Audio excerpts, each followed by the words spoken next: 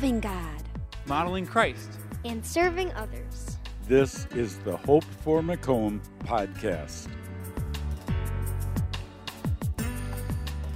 Thank you, ladies, for bringing Mary's song to our attention on this Christmas Eve. I just want to focus in the scriptures on that song for a few moments with you. This past Sunday in worship, we considered the person of Mary in the Christmas story. We thought this past Sunday about the faith of Mary. You imagine an angel saying these words to you as a young teenager. She had amazing faith. She trusted God. Do you remember the last thing the angel messenger said to Mary after this incredible announcement? It's in Luke's Gospel, chapter 1. Nothing is impossible with God. Do you believe that tonight? Related to your salvation. Jesus, the one who died for your sins, he rose again. Nothing is impossible with God.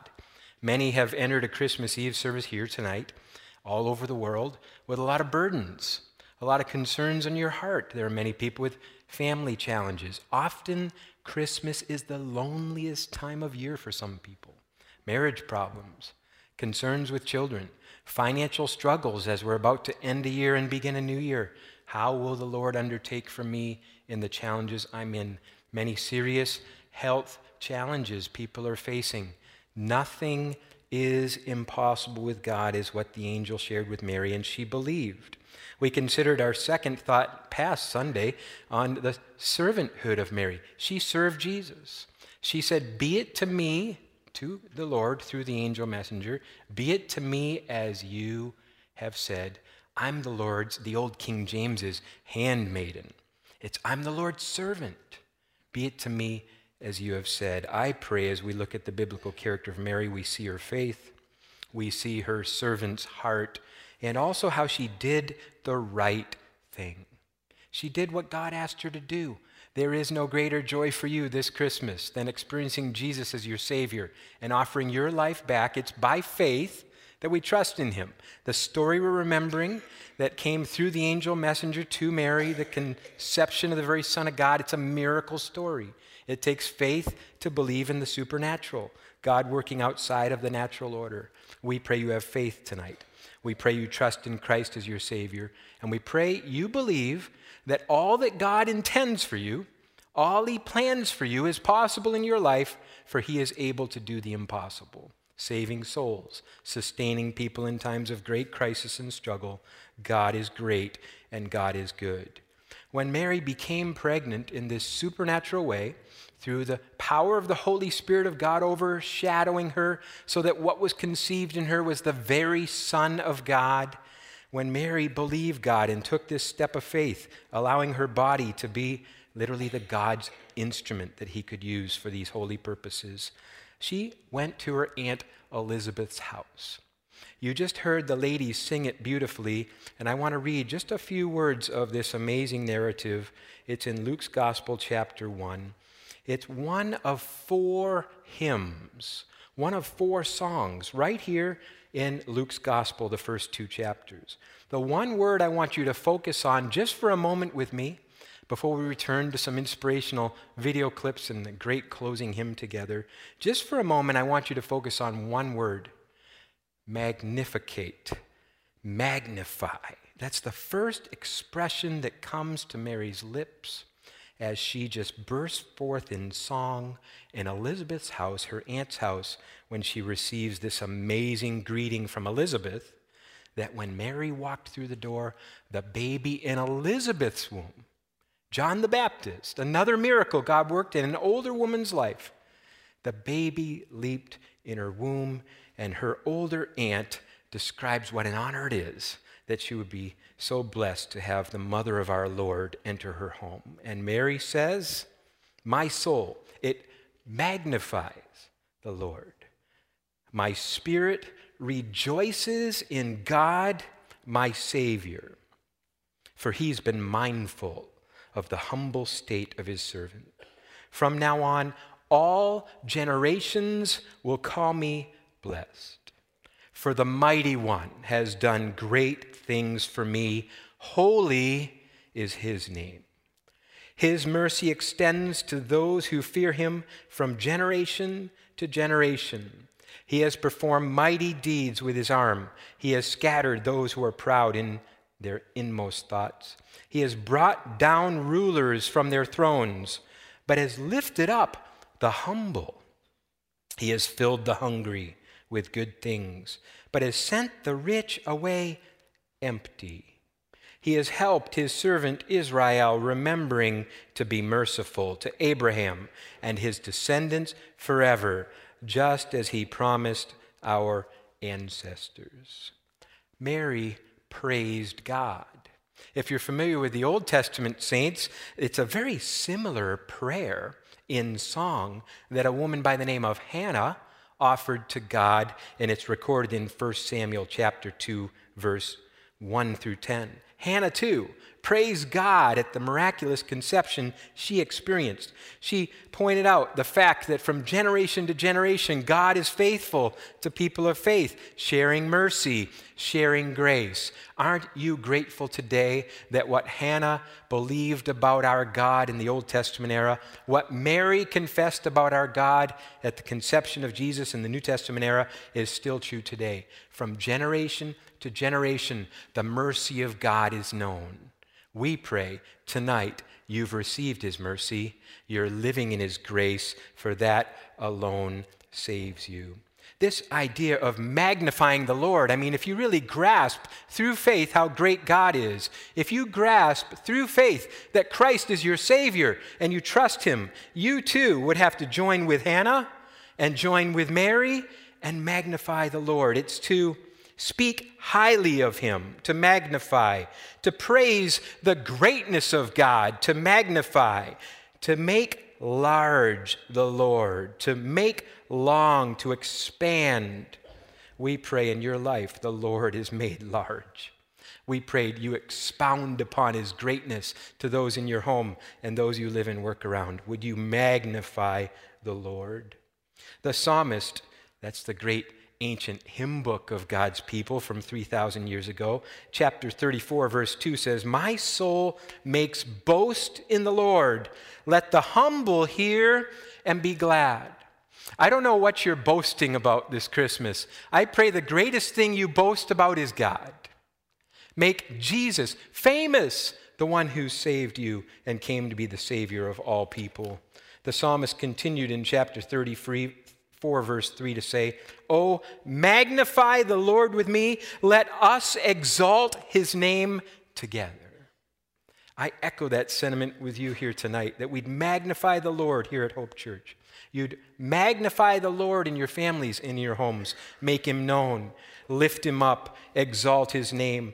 69:30 of the same book of Psalms says, "I will praise the Lord of God, the name of the Lord my God with song. I will magnify him with thanksgiving." We find in the birth of the church this same thing continuing. In the book of Acts, chapter 10, verse 46, many miracles were being done. They were speaking in tongues as the Holy Spirit of God gave them utterance, doing the miraculous, and we're told that God's name was extolled. A little later in Acts 19:17, we read, "The name of the Lord was extolled." That was throughout Ephesus. As missionary journeys were spreading around the world, his name was being extolled.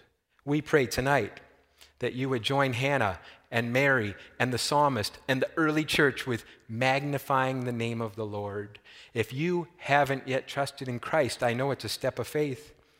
If by faith tonight you might take that step, we would be honored to pray with you here while everyone else is rushing off with their families, to just take a moment right here at front by the candles. It'd be our honor if you come forward to pray with you, that you may begin magnifying the Lord.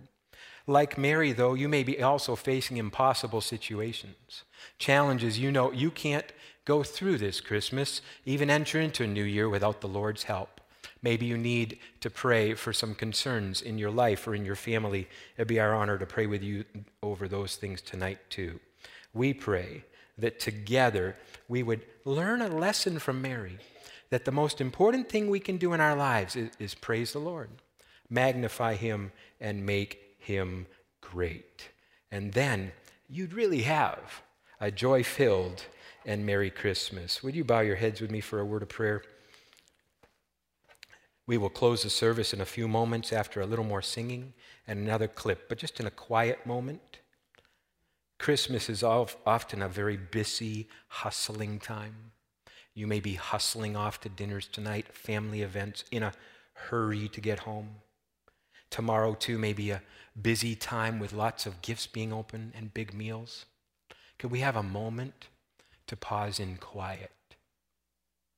And in the stillness of this moment in the Lord's house, would you magnify the Lord from your heart?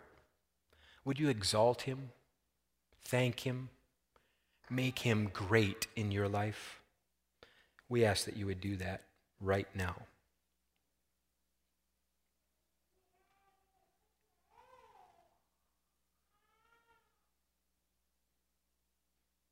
If you need prayer tonight, while everyone else is quietly reflecting on the greatness of God, his goodness to you personally, to those in your family, to us in this nation, would you slip your hand up where you are if you'd like prayer tonight, that God may be made large in your life, that like Mary, you might be a person of faith and trust Jesus as your Savior, that you would enlarge him in your thinking and in your living, and allow him to be proclaimed through your life.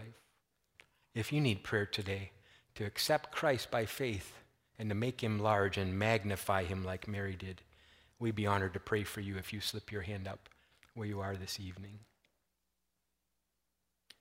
Lord, we lift you up. We're amazed, just like Mary, at how great you are, our God, and that you take humble, lowly people like us, and you use us for your glory.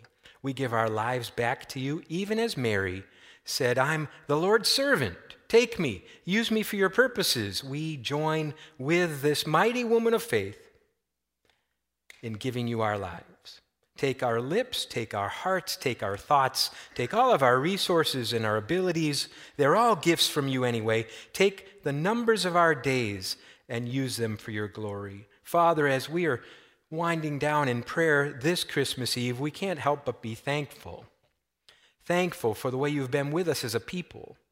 So many in our own congregation have been struggling this week, and we give you Chris Sheeman, thanking you for blessing him through a challenging week and giving him strength.